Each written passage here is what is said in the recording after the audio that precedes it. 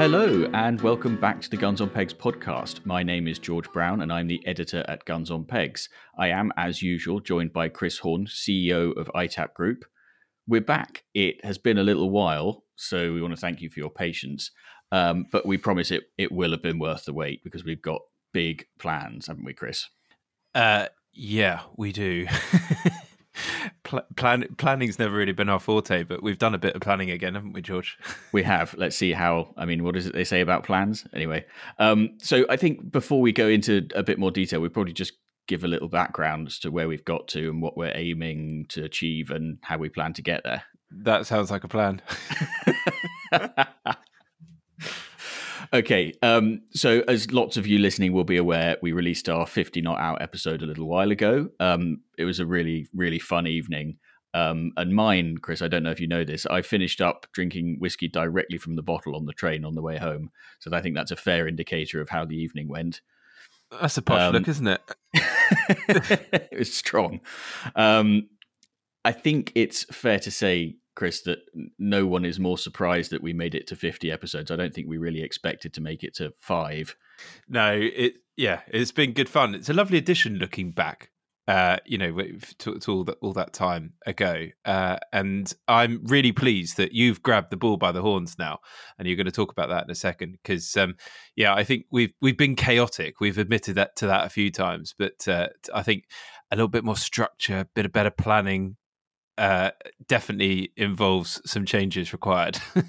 Yeah, exactly. So after that episode, I was reflecting on it once I'd recovered from the hangover, and I was looking into some of the statistics around the podcast, and we've never really paid that much attention to them up until then, but I was curious. Podcast statistics can be a little bit foxy, they're not necessarily all that reliable, but some of the numbers that I was coming across genuinely sort of blew my mind. And there was one I just couldn't fit into my head, and I was convinced I must have got it wrong, really. So I immediately called Chris, who's much better with figures than I am, and asked him to sort of look at the numbers with me. Well, that was pretty interesting because, as you say, like we thought we had an idea, and it turns out the actual figure was like 3 times that. So I don't know if basically like 10,000 downloads a month of this podcast, when we just thought we were talking to a few of our mates. Exactly. Yeah. So and so I was like, then how big is that number? Like, is 10,000 a lot? Don't really know. So I then tried to look for some sort of benchmarking numbers, and basically, this is what I really can't get my head around still, I think, is that figure means that we're basically in the top 5 or 10% of all podcasts in the UK. Silly stuff. Which is, I mean, amazing. So thank you to everyone who's been listening. Yeah, I think that's important because it made us realise we're not really giving the podcast the sort of respect it deserves, and that comes back to my planning point. We think sort of one episode ahead about who our next guest would be, and if we're honest, we just thought of it as a bit of fun and a bit of a joke, really. And to be fair, we're not actually going to move that far from that point. I think that's still the ethos of what we're trying to do here, but we just want to bring a bit more structure to it, and give you a little bit more of some interesting insight into the shooting world and all the sort of things that you guys like to hear. So on that point as well, always please get in touch. Some of the best ideas for this pod, the most fun we've had out of it, has come from our listeners. Oh, yeah, absolutely right. So basically what we've done is given ourselves a bit of a talking to, and we've set ourselves a target, which is by this time next year to have doubled our monthly downloads. You'll know that we don't do things by halves around here. So it's a big target, but I reckon we can do it. But to do that, we do need to make a few changes about how we go about things. You've teed yourself up here, because what you said to me was, right, let's do away with this series thing, which basically came by accident after the first 10 episodes. So we just sort of we're like, oh, a pause. That's great. We can do a bit more planning. And you've said, we'll record them consistently and we'll drop them fortnightly, always on the same day. Are you going as far as saying that? Well, I'm saying that. I'm not. I mean, I'm hoping that I can stick to it, and that's going to need some proper planning. And you never know what might turn up and destroy that plan. But I'm hoping that we can do it on a Tuesday every single time. Oh, I mean, that's big, George. I know. So that's the promise, and I've said it on air now, so I think it's got to happen. But we are both very busy people. Our guests are all very busy people. So scheduling this is going to be a challenge. And there are going to be times when either you or I isn't around on holiday or we're ill or whatever, but we still need to get an episode recorded. So one of the biggest changes is... Go on. Yeah, I was going to say, are you going to talk about ads? Oh, well, yes. So, I mean... Because, I think that's one of the biggest changes, because it's obviously justifying all of George's immense amount of incredibly valuable time. Having a few ads in here is a weird change. Now, I think you can all appreciate that just a little bit of financial contribution from our really good friends in the shooting world, all the brands that we know and love, is really helpful. So please, whenever you hear an ad, just appreciate that pays for George's time to sit there late at night, drinking whiskey out the bottle, editing a podcast. But no, honestly, it really helps, because otherwise, it's quite difficult to keep the whole thing going. So that's the way to look at ads. They are our friends. Yes, I think that's very true. And we're not going to be trying to sell you razors. I think that's the other thing about the ads. But the other thing, in order to be able to stick to this 2-week timetable and to cope with the absence of either Chris or I, we're going to need somebody who can step up as a sort of substitute if either of us are unavailable, and maybe make the odd appearance, throughout time if we're struggling to get a guest for a particular time or something along those lines. So that brings us to, he's sort of a guest. No, he's definitely a guest, but not any longer. After today, he won't be a guest. So today, I'm introducing our colleague, Digby Taylor. Diggers to everyone, I think. He can confirm. So Digger's obviously been on the pod a couple of times as a bit of appearance, but also hosts the Shoot Hub podcast, which many of you would have heard. So Diggers is going to be joining us, helping us out with George's ridiculous claim of every 2 weeks on a Tuesday. Diggers is his title, and there's also a bit of a change here, is Managing Director of Guns on Pegs. That's because he's the only one that really knows exactly what's going on. So that's the very appropriate title for him.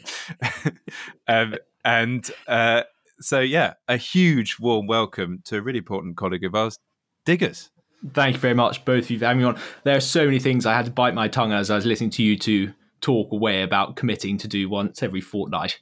I think good luck, and I very much look forward to seeing that happen. What are you really thinking?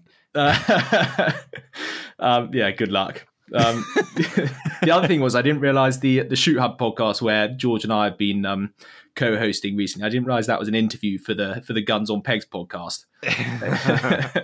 That's basically what it is. Yeah, that's why we're doing it. No, thank you guys for having me on. Very nice to be here. So our plan for this episode is kind of no different in structure to what it seems you guys are enjoying. So listener correspondence, our favourite part. And then we're going to talk about some of the big topics. Obviously, we've had a bit of a break. We're gearing up for a new season.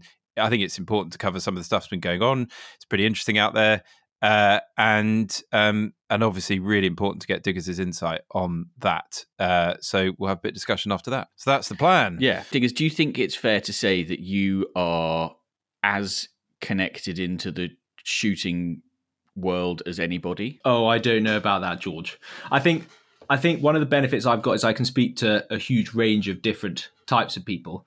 To give an example, today, speaking to one of the biggest game farms, speaking to a sporting agent, speaking to a vet, and then over the last couple of weeks, speaking to feed merchants, all those sorts of things. So although I feel like I speak to enough people to know what other people are thinking.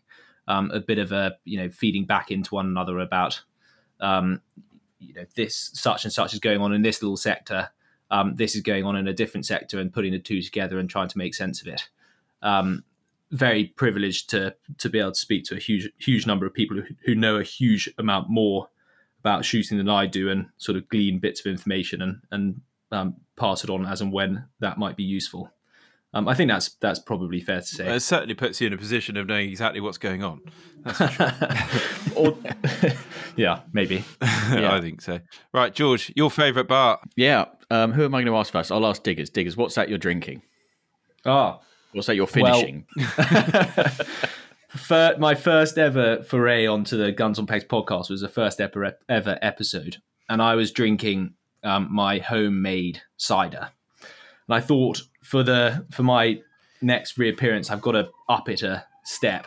So rather than, it's got a base of cider, but it's quite a lot stronger and made in a copper pot. And I think that's about enough said. George has tasted it. I think you described it as firewater, didn't you? It's pretty. This is your homemade. Do you call it Calvados? I think you should be careful what you say, George. But homemade something, yeah, quite a lot stronger than cider. Has been described as firewater. That sounds a lot like that. Sounds a lot like Calvados. Yeah. Sounds like Calvados. Does not taste like Calvados. So it's got the firewater element, but a lack of taste. It's mellowed. I think it was a year since I gave you a glass, George, and it's definitely mellowed a bit. So what are you actually calling this, Diggers? You've got to give it a name. Oh, I don't know. I haven't got that far. My cider, which I used to sell at university, was called St. Veep cider, because that was the parish my family live in Cornwall. So St. Veep Calvados, although some people have pointed out that Digby's quite an unusual name, so maybe Digby's apple brandy or something like that would be suitable. Somewhere between the two. Haven't quite worked it out yet. That would be very modern. That would be the sort of thing you'd see in a supermarket, wouldn't it? Digby's apple brandy? Yeah, exactly. Yeah. That's very, very 2023 supermarket. Yeah. Chris, what have you got? So similar theme to Diggers, actually. So when I grew up in Suffolk, as a few people might know from previous episodes, and cider was always my favourite drink in sort of early drinking years. And Suffolk's biggest cider producer is the wonderful company Aspel. And when my parents were in the food world, back making mustards and mayonnaises and salad dressings, they used to use Aspel cider vinegar. So the chap who owned Aspel's and my dad used to shoot a bit together, and it meant that on every time that they would shoot, we'd end up with a house full of Aspel's because he'd always bring a case or two around. It's a pretty expensive way of sourcing Aspel's, but doing shooting invites. But the Aspel's Premier Cru, which is nothing like the stuff you get on tap in a pub, is by far and away their best cider. Cider with a Y, by the way. That's how they spell it. I'd highly encourage it. The only problem is it's 6.8%. It used to be 7.5, but they've dumbed it down. And it's really lovely. So anyway, that was the drink that we always had at home, and I can't believe I've never had one on the pod. So today's the day. I'm so pleased, Chris. That Aspel's cider with a Y is the closest I've ever found to my homemade. Really? It's none of this sweet, sickly nonsense. It's proper cider. Really enjoy it. Love the shape of the bottle as well. Yeah, like a wine bottle. Yeah. Sort of. Yeah. Actually, like an Alsace wine bottle. The Premier Cru is the one, though. That's the thing, because most of the others are sweet, but I know exactly what you mean. So yeah, if you know what I'm talking about, you'll be agreeing with me, and if not, you'll be going to try it. Hopefully, George, what are you on? Well, I feel a bit bad now because I've just got a supermarket lager. Supermarket lager. Yeah. I'm so glad you said you feel bad. No, you've always had a go at me for it, and this is brilliant. Go. Well, so I have got a very nice bottle of whiskey at home, but for various complicated logistical reasons, we're recording a little bit earlier in the day.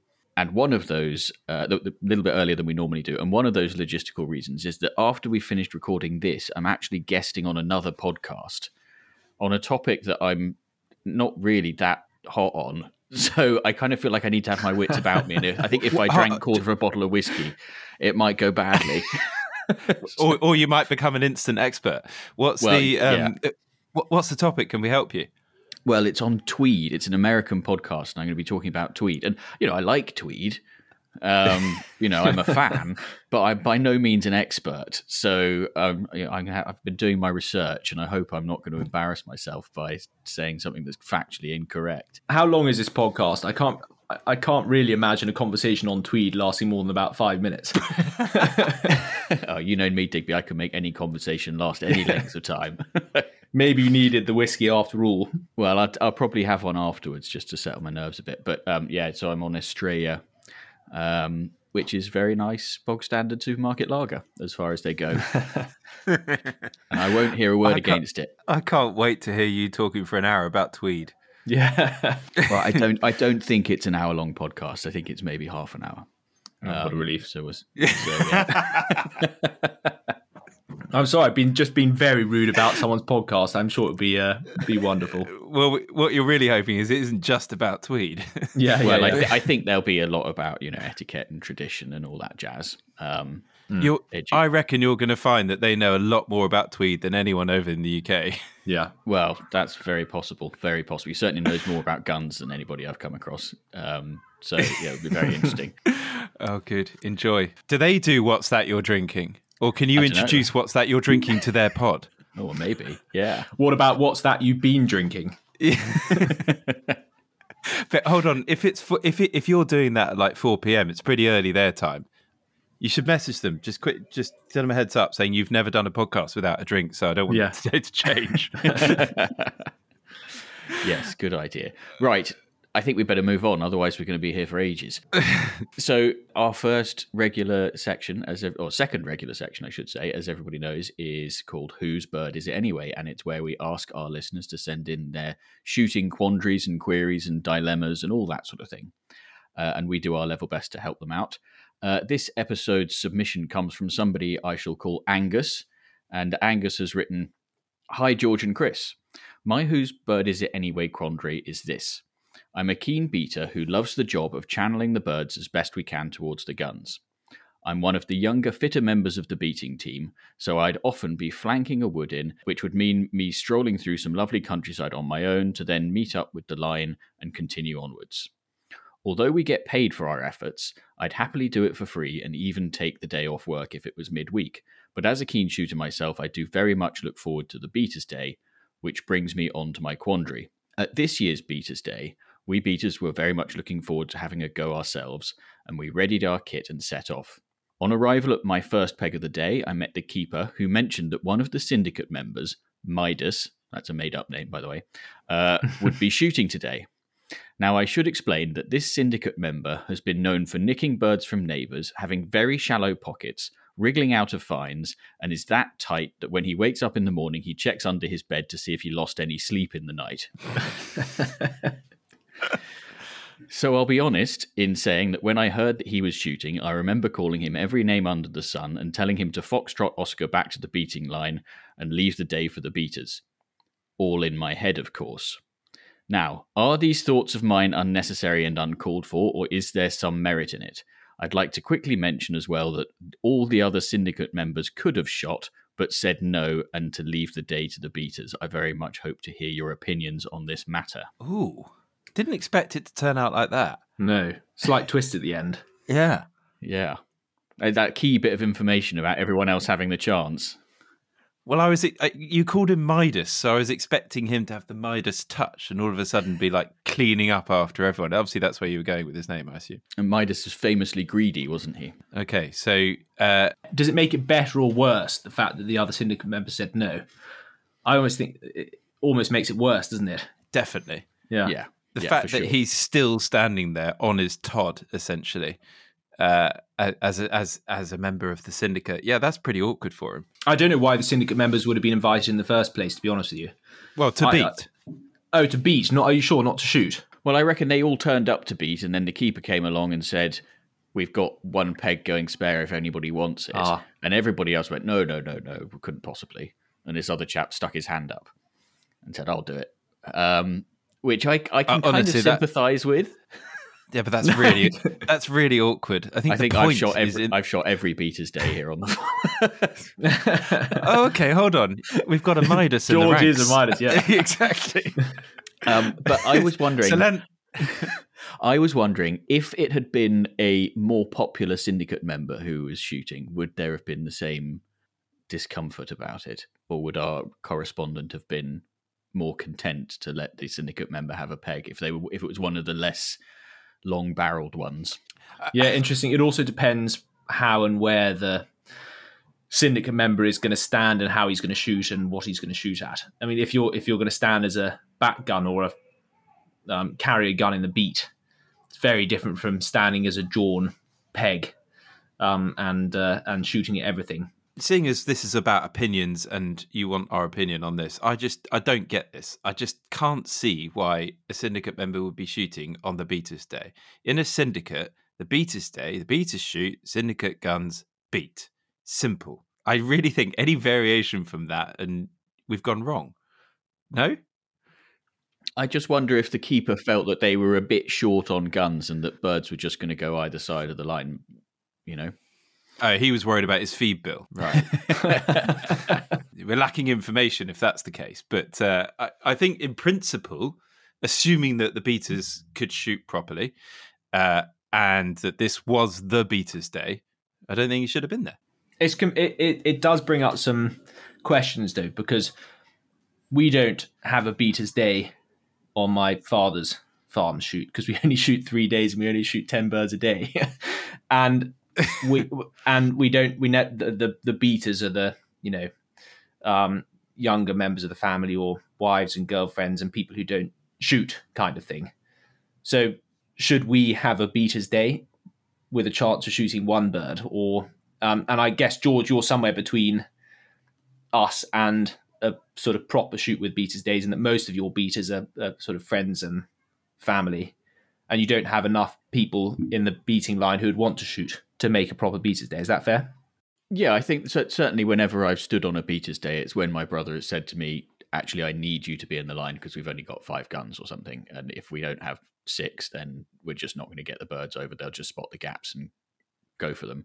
I tend to agree with Chris, though, that if it's a proper beaters' day and there's a full team of beaters and there's no particular reason to need the extra gun, I don't quite understand why this extra gun is in the line. And I also think that I think if I was on, if I was in a syndicate and on the beaters' day, I would be doing everything I could to try not to be shooting. And I think that that's the thing that you owe the beaters, at least the opportunity to have a crack at the end of the season. Well, that's it. You're saying thanks to them for their efforts throughout the season. So in Diggers' example, on 3 days, you're not saying thanks for a huge amount because they've only been beating on 3 days. So I think that if the shoot is a bit bigger, doing some more days, you're then sort of building that up and saying thank you. And obviously on a really big shoot, I assume that you're saying thank you to the most loyal of the beaters because you can't have them all. So I imagine that's how it works out. But yeah. I think we're all strongly in agreement that if you have a proper beaters' day on a proper shoot, the syndicate gun should not be shooting. Yeah. So this chap said all the right things in his head. So the question is, was he right to say it all in his head, or should he have said it out loud? I think it would have been fun if he'd said it out loud, wouldn't it? That would have made for better correspondence. So yeah, I think we're all in agreement then, are we? Yeah, but I think this definitely calls for a bit of correspondence. We want to know what others think on this as well. Because I think there's a bit of almost a lack of knowledge on what the done thing is here. So let's see what others hear. Yeah, maybe the syndicate member Midas is listening. He can make his excuses. Yeah, he can give his side of the story. If you are a Midas and have been in Midas's position in the last few months, get in touch. pod@gunsonpegs.com. Thank you.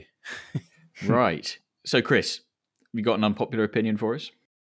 This one comes from someone that George shall call Bartleby, who writes, my unpopular opinion is, if the shooting industry keeps on promoting that the main reason for getting out shooting is because it's good fun, the great banter and having a laugh with mates, I worry we are going to perpetuate the negative impressions on the shooting world that some people have. If someone asks me why I shoot, I generally say it's a great way to get local, free-range protein. The good fun, the banter, and having a laugh with mates is just a byproduct of that process. If we do not focus on the act of harvesting animals from the countryside as the primary reason for shooting, we open ourselves up to a lot of criticism that we are killing for the fun of it, being bloodthirsty and not caring for UK wildlife. It's quite a change of gear, that, isn't it? Yeah, we're getting deep and meaningful, Diggers. Oh, don't ask me. Don't go to me first. Diggers, what do you think? I really like the intention. I think he's spot on. What do others think? Is there a but? Is there a but coming? The first thing that comes through to my head is about the size of the day, surely. If you're shooting and all of the game is being eaten by the guns and the beaters and the pickers up on the day, then 100% I couldn't agree more. Yeah, where do we land on this if you're shooting a bigger day and you're producing protein for the food chain that's not your own existing food, not your personal food chain? That would be the only question I have. I don't think this is an unpopular opinion, but I think this Bartleby's opinion here is just one of the many aspects of justifying going out shooting. And I don't think it is the aspect that we need to focus on. I think it's one of them. Because you're absolutely right, Diggers. If it's on a bigger day, this can't be the reason. It doesn't make sense. Yeah, you become a little bit unstuck, don't you? So his point is justifying, I go shooting because it's fun. I don't think it's actually that wrong to say that at all. Well, if you think about it, there are significantly easier ways of acquiring protein, Exactly. even free-range local protein. If you really wanted a pheasant, shooting one at 40 yards with a shotgun is probably the least efficient way of trying to do it. And so then you run into if people aren't, you run into the economic argument about, bringing jobs into the area and spreading the wealth around and that kind of thing. And if people aren't enjoying it, if we're not having fun, then I'm not entirely sure why anybody's doing it. So I think, to pretend that we're not having fun is a bit disingenuous. Yeah, but he's got such a good point, though, that if all we're saying is we do it because we're having fun, then that's equally as big a problem. Because you can't just to the outside world talk about how fun it is to shoot game without talking about the other aspects of why we do it and why it's an all-round good thing. George touched on the economic, the environmental, the social, all of the aspects. Exactly. But they allow us to have that fun. If they weren't there, you couldn't justify it at all. So food, economics, and I reckon actually bigger than all of them, conservation. I think if those arguments weren't there, then absolutely to say I go out and do this because I enjoy it is simply not okay. Because, well, what's your justification? Like, just simply doing it for none of those reasons. So I think that it is a mixture of those arguments, and it does depend on the type of shoot. But to say that I go shooting because it's fun, I think is okay. God, this is complicated. It has to be okay because that's why we do it. It has to be okay to enjoy it. You have to be allowed to enjoy it. But I think you do have to have, as you mentioned, Chris, an appreciation of all the other benefits. And part of the reason it's fun is because, how much of the actual day are you actually spending pulling the trigger? The rest of the time you are having a laugh with your friends. You are enjoying the countryside. You're enjoying the biodiversity of the beautiful landscapes and all that sort of thing. And that is as much a part of the enjoyment of the day as the pulling the trigger or the jokes in the gun bus or the big lunch or any of it. It's all part of the complex web of things that make it a nice time. So coincidentally, I wrote an article which you can find on Scribehound the other day, which is really similar to this. And it comes from this sort of point of, when you meet someone at like a dinner party who doesn't shoot, has no understanding of shooting and asks you what you do. And you sort of have to explain to them. I find that I'm incredibly proud of what shooting does for the three things you mentioned, social, economic, environmental. So removing these shoots would be a really, really bad news for a bunch of reasons. And it's not just one of them, like Bartleby's saying here, it's a bunch of reasons. So therefore, the fact that I can enjoy this output of this really good thing is fine. And I just have to make sure that they understand that it is a really good thing and these are the reasons why. So that for me is like how I go about that argument, which I think is what he's getting at here. Yeah. How do you approach the getting stuck next to a vegan who hates you at a dinner party, Diggers? I had one of these situations when I very newly started working for Guns on Pegs. And I mentioned what I did, and the vegan turned round, ignored me for the rest of the dinner. And I've come across her in social situations since, and she's barely looked at me, and when she has, it's been a strong glare. So I'm not the best person to ask. Now I say I work in the countryside sports sector, and I talk about fishing and those sorts of things. And then depending on how they react to fishing and those sorts of things, I'll then drop in the shooting and stalking and that sort of thing if they react well to fishing. The irony being that if you're eating that fish, it's no different, is it? Let's be honest. No, I know, but for some reason, it's the good, it's the gateway to talking about what I actually do. And if they say, "Oh, that's interesting," then you can say, "And actually, shooting and stalking, those sorts of things. And if they say, "Oh, I'm not sure about that," then you turn around and ignore them rather than be ignored by them. Yeah. So what are we saying? Is this an unpopular opinion, or are we saying that we think it's actually quite a good one? I think it's good. I don't know how popular it is amongst all of the arguments. I think, as I said, it's one of many. I'm not sure it's the biggest, but I think it's definitely a great place to be. Diggers? Yeah, I don't think it's unpopular. I think he's onto something, but maybe not fully there. Maybe not got the whole picture, probably. But certainly a really good opinion to have, I think. Yeah, agreed. Right, so Digby, this is a baptism of fire for you. Our final piece of correspondence for this episode is it is your honour to read it out. Thank you, George. This one comes from an existing member of the Order of the Garters, who George has christened Fidel. Fidel wrote, "Congratulations on reaching 50 Not Out. I very much enjoyed listening to your milestone episode. You asked for features, ideas at the end of the episode. My idea is lost or forgotten drives. You'll be pleased to hear that the pod itself inspired me to think about this. On the drive to work, listening to the Desert Island shooting feature, I began to think through what my day to end all days would look like. Through my long-standing shooting friends and membership of half a dozen syndicate at different times in the last 25 years, I have been lucky enough to shoot all over the country and have done everything from walked-up days with barely a double-figure bag to 400 bird days in mid-Wales. Therefore, my Desert Island shooting day would be a collection of the 10 best drives that I have ever shot, with real diversity of friends, geography, topography, quarry, catering, banter, etc., etc., with, of course, the Guns on Pegs helicopter and time machine ferrying me speedily between each. I then realised that a number of my top 10 drives no longer exist. Through a combination of change of land ownership, change of farm business practice, keeper retirement, solar farm development, regulatory pressure, including SSI designation, shoot mergers, and so on, many of the drives that I have the fondest memories of are now not shot at all or have changed irrevocably. I can't believe I'm on my own amongst the listeners in having experienced this. So my idea is that you ask listeners to share their favourite recollections of these lost or forgotten drives, and crucially, what made them so memorable.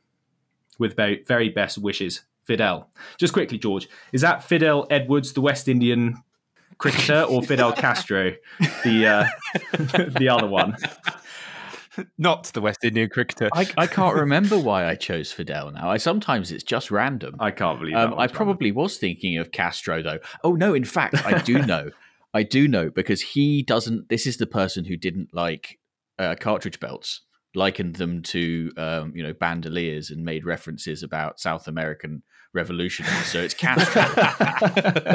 Oh, well, now we've got that one cleared up. We can move on. And I think this is a fantastic idea. Really good idea. I'm trying to think whether there are drives that I've shot that no longer exist now. That's my only concern with this idea. I haven't got one that immediately springs to mind. I can tell you about one. We used to have a drive here on the farm when I was a kid where we pushed birds from one side of the A34 to the other. Oh, yeah. And why does that no longer exist? I'll give you two guesses. I bet it was exhilarating, though. Well, I can only vaguely remember it, but I definitely remember that there was quite a lot of honking from irate lorry drivers. But actually, we don't own the bit of ground on the other side of the A34 anymore. So that's one reason it no longer happens. I mean, you're straying right into Bartleby's ground there of sort of justifying shooting. If all you're doing is pissing off lorry drivers in the A34. I mean, it was a cracking drive. I do remember that. There was some serious pheasants coming out of that. I definitely think there'll be other people out there with drives that no longer exist, either because the shoot might have shut down altogether, and maybe we can open it out to the shoots that are no longer running. Very sadly, there's an estate very near us in Cornwall that's unlikely to be shooting moving forwards due to sort of political issues within the family, and that will be a great loss to many, many people locally. And I'm sure there'll be others who've got similar memories of places they used to shoot or learnt to shoot, grew up beating, those sorts of things. I really like it as an idea. I can't name a drive though. It reminded me, Diggers, when we were looking in some of the sort of past data on Guns on Pegs the other day, and we were looking back to years gone by, and the number of shoots that have been on the website and then no longer on, no longer running, and the number was way bigger than we ever thought.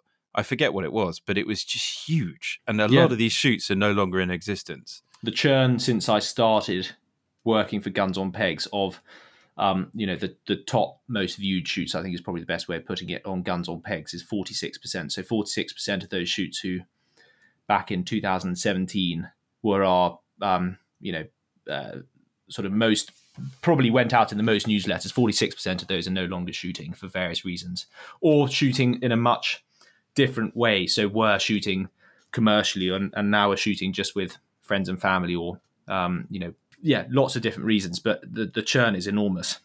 Yeah, it's mad considering the growth of shooting over that time as well. Shooting sort of, well, up until maybe this year has only got bigger. So to have lost all these places, it's quite mad to think where it would have been. Yeah. So there's a lot of drives on these shoots that we need to hear about, is what you're saying. There's a lot of potential for people to take on shooting estates and make something of them again as well, where people have sort of given up for other reasons. Well, ideas, please, listeners. We want to hear about these drives. Yeah, so let's see what comes in. Importantly, Angus and Bartleby are now all members of the Most Noble Order of the Garters and will shortly be in receipt of their very own set of the highly exclusive Guns on Pegs podcast Shooting Sock Garters. If you have got a shooting confession, quandary, or query that you'd like us and our guests to help you with, or if you've got an unpopular opinion, or you'd like to tell us about a forgotten drive, and you would like a set of garters, drop us an email to pod@gunsonpegs.com. And if you'd like to be in charge of sending garters out on time to our valuable guests, then also drop us an email. Maybe that's not another deadline we're setting ourselves, George, is it? No, we're not putting a deadline on that. That happens. Right, chaps. We don't normally do serious stuff, I don't think, but I think this is a good opportunity, the dawn of a new era, to talk about where shooting is and where it's going and what the big issues are at the moment. And given that we've got Digby in his highly knowledgeable position, I think it's a good place to start. So maybe, Diggers, you can kind of give us a bit of an overview about the general feeling that out there among shoots and various other people that you're talking to at the minute. Yeah, sure. So, I mean, everybody's aware it's been really quite a tough 2-3 years for shooting, what with COVID and then bird flu last year. So, George, you said we're talking about the serious stuff now. I actually think there's a lot of things to be positive about. This year, I was on the phone to a shoot just before we started recording, and we were saying we'd chat about one or two things that are a minor inconvenience when you compare it to where we were with bird flu this time last year. What are we, mid-April? Barely anybody had any eggs in. We were wondering whether there was going to be a season at all.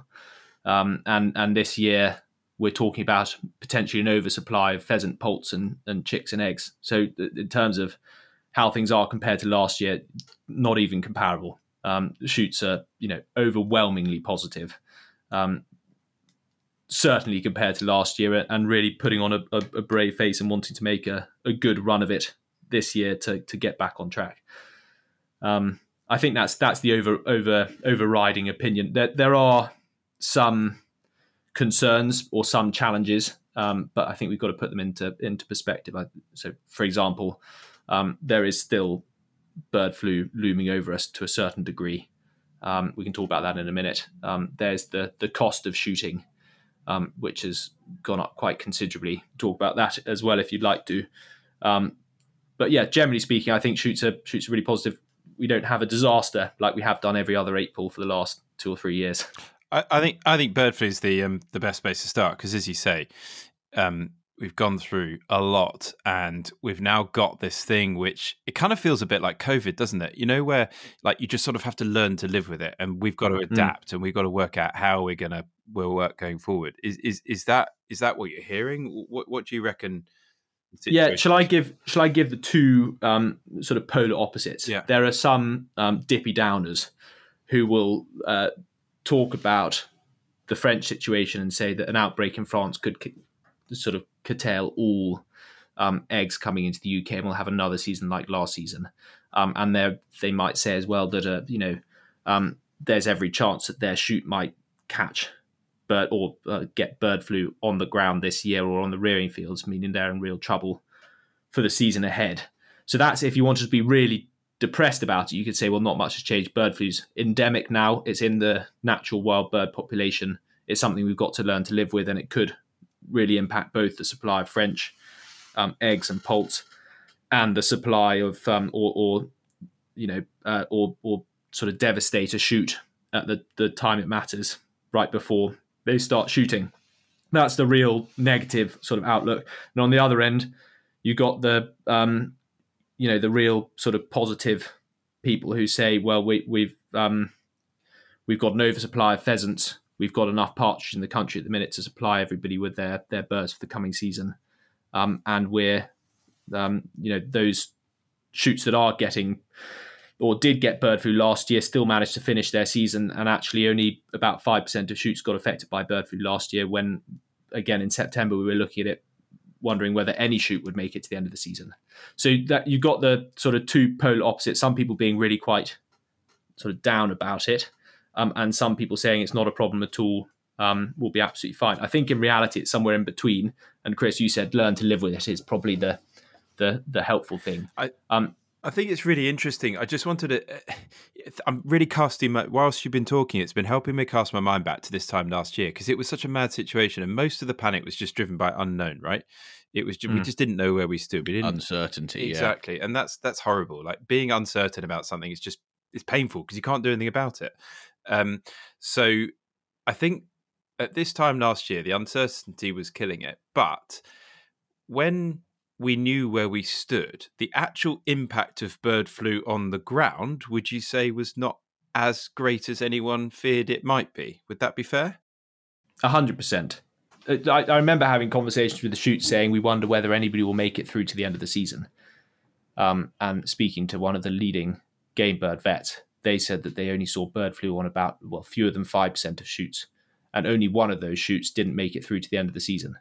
It's mad. I mean, that is crazy how we can, I think quite rightly, work ourselves up into a frenzy and concern, and then we always manage to find a way through it. Well, especially coming off the back of the whole COVID thing, and shoots were really struggling at the end of that as well. So it's understandable why people might have got a bit flustered about it.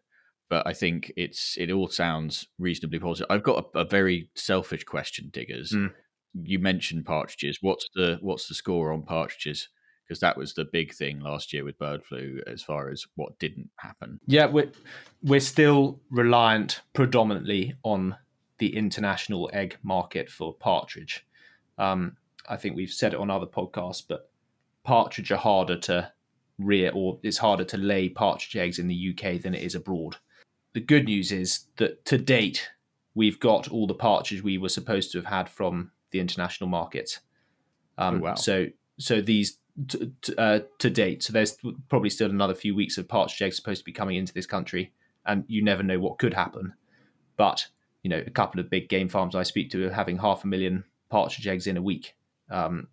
So there are quite a number of there's quite a lot of partridge around.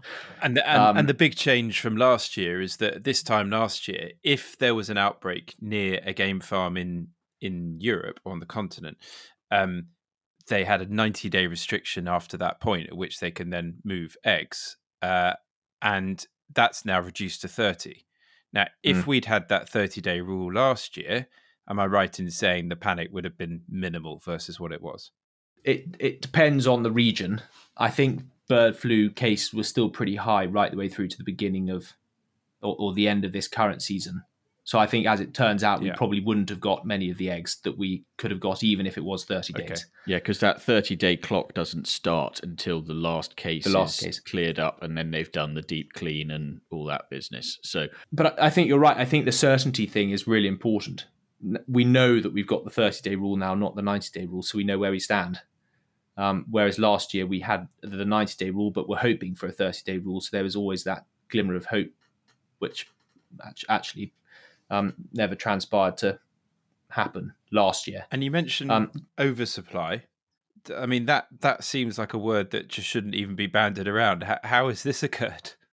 Yeah, so people have been so inventive and really quite positive about it. Partridge we rely on internationally for.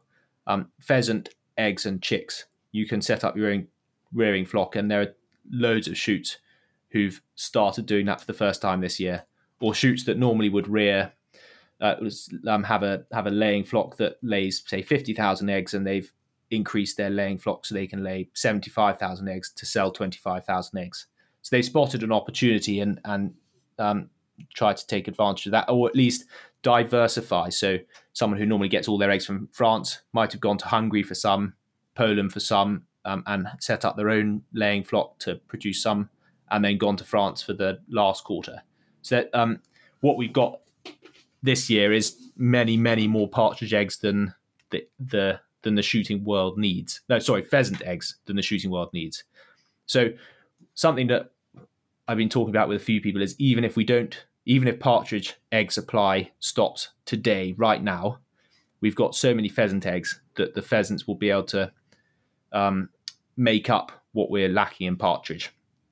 And we saw last year that people didn't really, at the end of the day, mind whether they're shooting pheasants or partridge. At least certainly that's what I saw on the ground, is that nobody complained saying, where are the partridge? This is far worse without the partridge. Except people are just happy to be out. I was about to say, George's first question was a selfish one because he wants his partridge back. So yeah, but George, you still enjoyed your day shooting. I shot. We had we had one of our best seasons ever.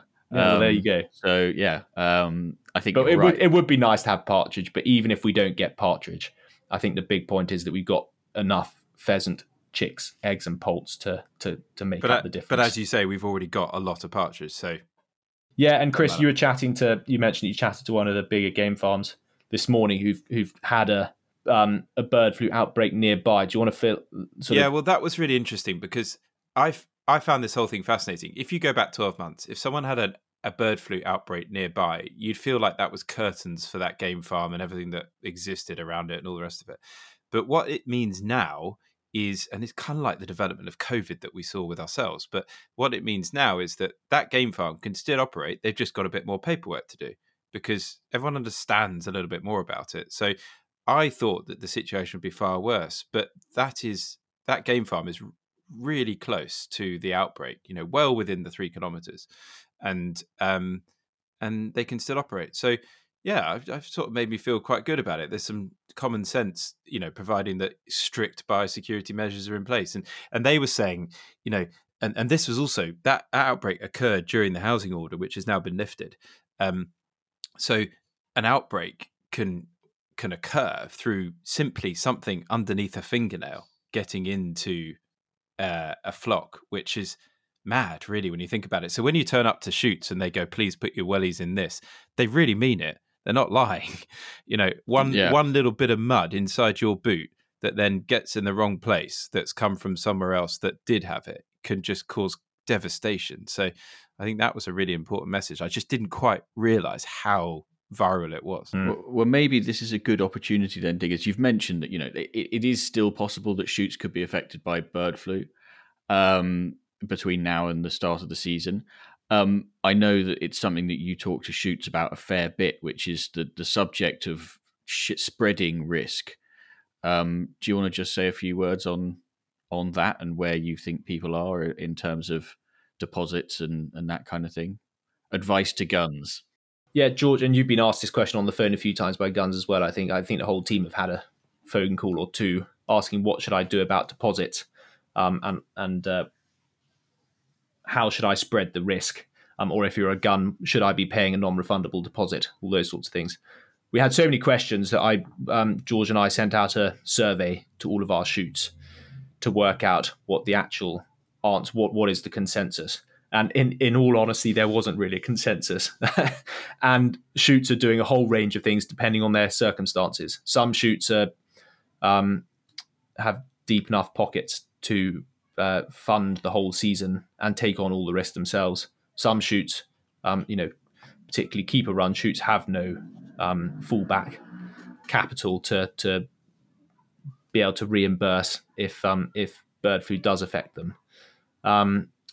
And some are saying, well, let's spread the risk. And I think that sounds like probably the fairest option. these guys who are running who are buying birds now, they've already paid their deposits to their game farms. They're paying monumental feed bills. They're paying their keepers' wages throughout the year. It's a huge undertaking running a shoot for really no profit at all. Very, very, very few shoots manage to even scrape a profit, let alone make lots of money like some people think they do. So it's a huge undertaking to not make much money. It only seems fair to share the risk between the gun and the shoot in some way, whether that's a 50% non-refundable deposit or a 50% deposit where half of that's non-refundable. I'm not quite sure. I think it depends on the specific scenario of the shoot. There is no consensus, but I think the thing that it's worth knowing is that shoots will do different things depending on their scenarios. And if you have a conversation with them, I think it'll become pretty clear as to why that's maybe a fair thing to do. I don't know, George, you've had conversations like this. Have you got anything to add on? Well, no, I think it's probably right. We can, as guns, I think, run the risk of forgetting that shooting is running a shoot doesn't stop in February, and that the costs are huge, the man hours required, the inputs, etc. It all is significant, even if it's a syndicate, right? You've got to be making decisions now. So, about how many birds to get in and how you're going to feed them and all that stuff. So I think, we just have to remember as guns that there are jobs and livelihoods and all the rest of it on the line. Also that we can, I suppose I should say also that we can acquire protein. But you know what I mean, so that we can all go out and enjoy what it is that we love. And I think it is beholden upon us to remember all the hard work that goes in and to try and support those shoots, because if we don't, as we've already discussed in terms of the churn, they just won't be there. So if there's a drive that you love, if there's a shoot that you love going to and you want it to be there next year or in 5 years' time, then you need to look at it from a pragmatic perspective and take on some of the risk yourself, I think, probably. Yeah, and I also think it's worth reiterating what that vet said to me about last season. In the worst ever bird flu season we've ever known in the UK, only 5 or fewer than 5% of shoots were affected, and only one shoot didn't make it through to the end of the season in one way or another. So the chances of, well, yes, I think that's probably enough said. Yeah, but it does lead us on to the next issue, and I don't want this all to be sort of negative or focusing on the negatives, I suppose is a better way of putting it. But the cost is a bigger consideration as a result of, obviously considering taking on that risk, and then the cost that comes with it, because they have risen, haven't they, Diggers? Yeah, and that is if there's one thing that shoots, or certainly the commercial shoots, are talking about more this year, probably more than bird flu actually at the minute. It's to do with appetite for shooting at this increased cost, because costs have gone up. I think our census last year said they went up £11 a bird in terms of cost, isn't it? And they've gone up more this year.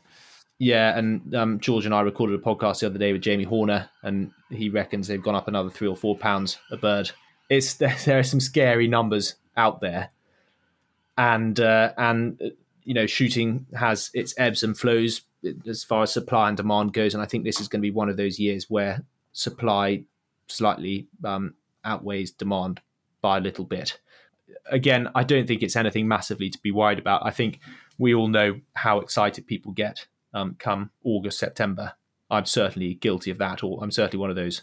It's easy to concentrate on fishing or your summer holiday in May, June, July, August.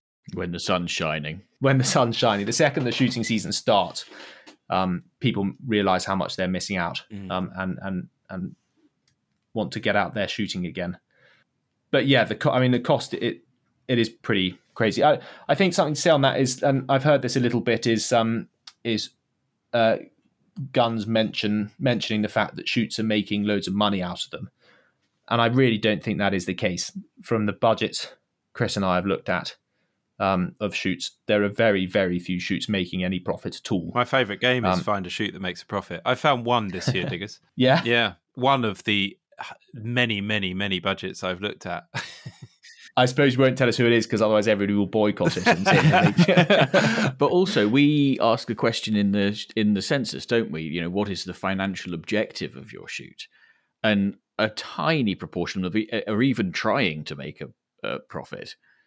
So most of them are just run to wash their face or to subsidize a syndicate's shooting, or there's very little attempt to make money. I was talking to an estate the other day where it's one of these estates where, let's say they do 20 days, but like 10 of them are for the landowner, right?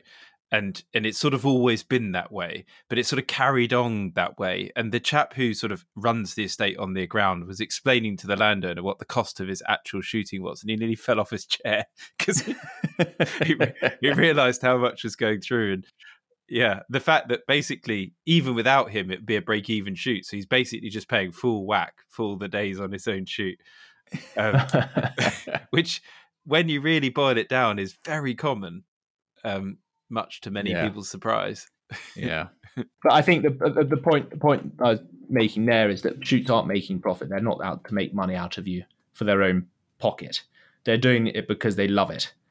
And so I think a conversation with a shoot, you'll very quickly realize that this increasing cost is not because they're trying to take every last penny off you. They're just trying to survive so they can continue providing you with the shooting that you love. And have a free day at the end of the season. Yeah. Yeah. Okay, so chaps, we need to wrap up pretty soon, but there is one possibly slightly less positive thing that we should probably just touch on, which is the shenanigans in Wales. Chris, I think you probably know as much about this as anybody. Do you want to just give a very quick overview and then tell everybody what they should be doing? Yeah, funny old thing, this is just politics at its best or worst. So NRW, Natural Resources Wales, have essentially made this proposal on behalf of the Welsh Government that they license the release of game birds. Now, the proposal is essentially saying that these are the guidelines we would like to follow, which we would like shoots to adopt in order to get a license to release game birds.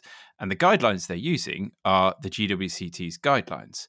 So your first thought is, odd, nothing wrong there. We agree with what the GWCT say. But the problem is this is essentially a consultation after their decision has really been made, it feels. So we've really got to get up in arms about this, because it's not that ultimately we don't believe that we should be very focused on the impact that what we do out on the ground has. It's that if a Labour government, who has been very open about the fact that they don't like the idea of game shooting, and they don't this is want the Welsh party. Well, the Welsh Labour government they've been very open about the fact they don't like it.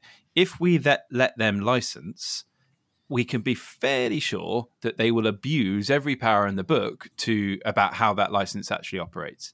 So you will find things like I can imagine, and this is actually true of what's happened in Scotland with the grouse moor licensing, obviously introduced by SNP, that antis could suddenly send a whole load of emails to say, oh, there's rumours of this bird crime here, that we've found that this bird of prey has been shot. And they'll probably use this, and this has definitely happened in Scotland, this sort of guilty till proven innocent approach, which is, well, let's investigate this and we'll withdraw your license while we find out what actually happened. When it turns out the whole thing was not true. And that's the danger here. It's not a proper license. So, well, and the other thing that I think it's obvious when you think about it, but not until you think about it, which is that in order to license something, you're essentially got to ban it. You have to ban it first and then make an exception. It's not the other way around. You don't have a de facto license. Exactly. It's kind of guilty till proven innocent in its concept. Yes. And it's the thin end of the wedge as well. Once they've got control of the license, yes, it's the GWCT's guidelines today, but what would it look like in 2-3 years' time? It's so much easier for the Labour government in Wales or Welsh Labour Party to change those rules once and tweak them to be less, to make it harder for someone to run a shoot in Wales. Indeed. Yeah. So what frustrates me here is that we shouldn't really be in this position. We should, as a community, have known that this was going to come, and we should have embraced some form of internal license, and the BGA, British Game Assurance, is the closest we've ever had to this, which is their standards, and we should have been following that. And if we'd had something of any substance, we could have gone back to them and said, look, you don't need to do this, we've already got this in place, we kick out all the bad shoots, we look after the good ones, and so on. But we've not done that, and the reason we haven't done that, I think, is really our own fault. I think there's egos, arrogance, all sorts of things at play that have stopped that happening, and I feel quite strongly about that, because we've tried enormously hard. But so we're in this situation now where, having not done it, it's essentially others saying, well, we're going to do it for you. So I understand why that's happening, but we've got to oppose it. The Countryside Alliance, if you go on their website, on the homepage, they've got this link where it basically pings out an email on your behalf, answering all the questions. It takes all the hard work out of it. Just go on the homepage, click the button, put in your name, go.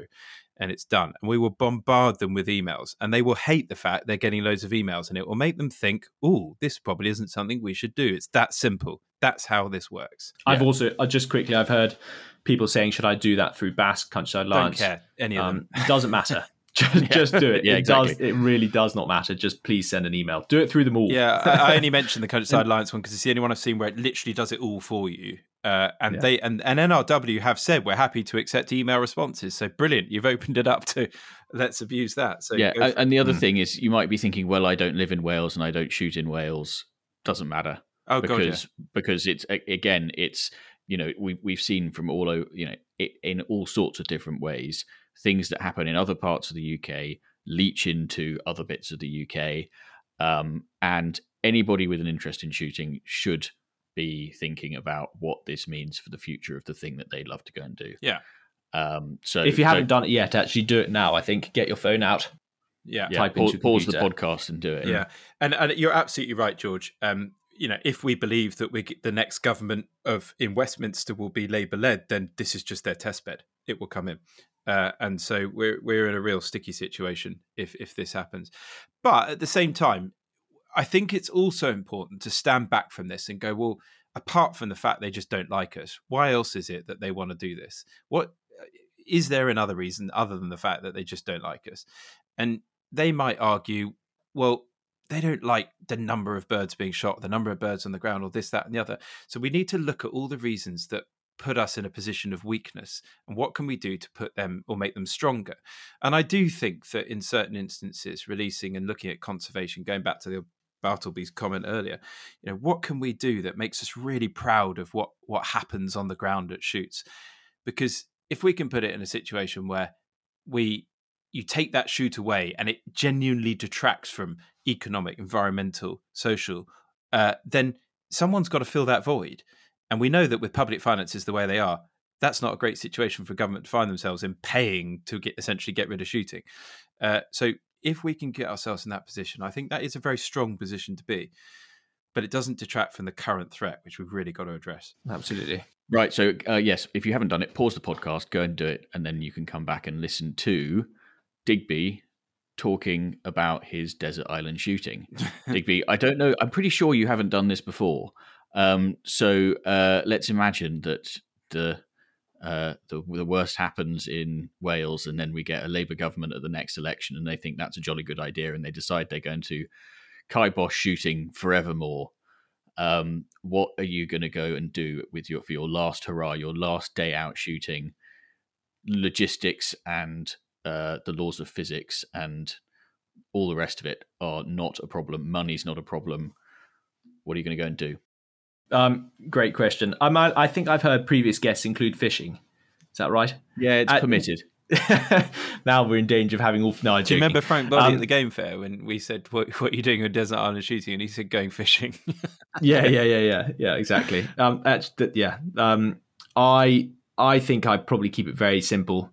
There's a day that I will still remember as one of my happiest ever days. I think was on a sort of grouse moor in the Lammermuirs, shooting a mixed bag with 6 or so friends.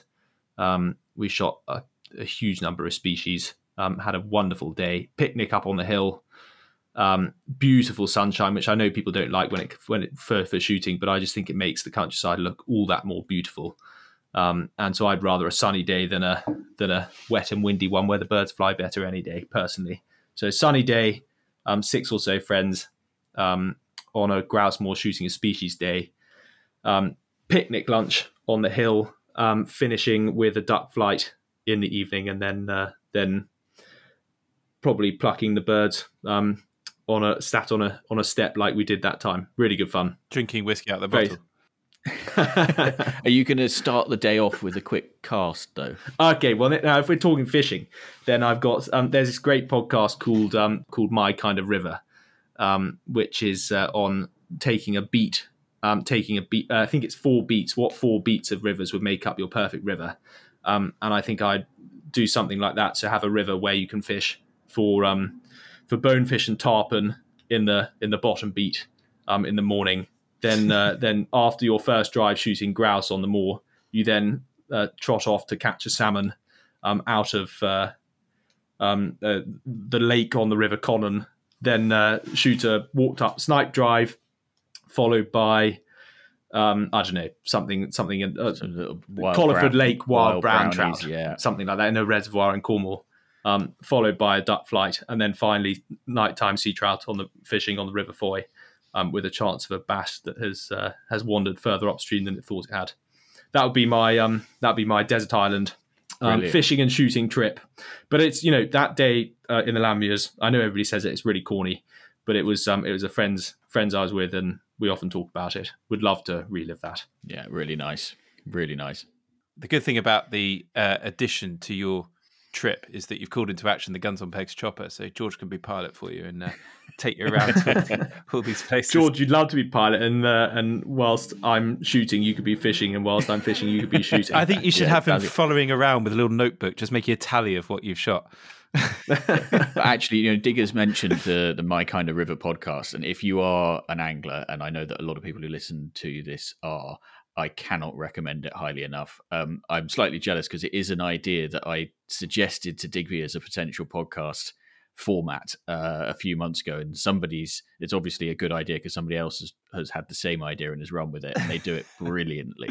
It's a great podcast. It's about 4 episodes now already. Go and listen to that as well, because I think that's your lot as far as this episode goes. Diggers, thanks so much for becoming part of the Guns on Pegs podcast team. Thank you, George. Thank you, Chris. Very much enjoyed it, and look forward to doing a few more. Welcome. Yeah, good. Well, I think I just want to summarise. Although that was some fairly sticky topics and tough stuff, positive, I think, is the way to leave that. And we'll get back to having barrels of laughs in every next episode. Well, we've already got the next one lined up. We're recording it in a few days' time, and it's going to be a really interesting one.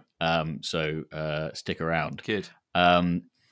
So before we go, we've already mentioned it slightly, but if you do like the sound of Digby's voice, not only will he be on future episodes of this, but he and I also do the Shoot Hub podcast, which is for anybody who's got an interest in the running of a shoot, whether it's a commercial operation or a DIY syndicate, small farm shoot. There's something for everyone there. It's called the Shoot Hub podcast. I am on it as well, so sorry about that, but it's really, really interesting, and you get a different perspective on shooting compared to the one that you get here. Before we go, as usual, there's one final reminder that you can get your hands on a pair of the very exclusive Guns on Pegs podcast shooting sock garters by sending us your shooting dilemmas for us to resolve, or by sending us your unpopular opinions, or sharing your forgotten drives, or letting us know where you've been listening from, or sharing your shooting heroes with us, and all the other things that we've said over the previous 50-odd episodes. Just drop us an email to pod@gunsonpegs.com, and if we read it out in the next episode, we will eventually send you some garters. We will be back in a couple of weeks' time with the episode that I've just trailed very cryptically. Until then, thanks very much for listening, and goodbye.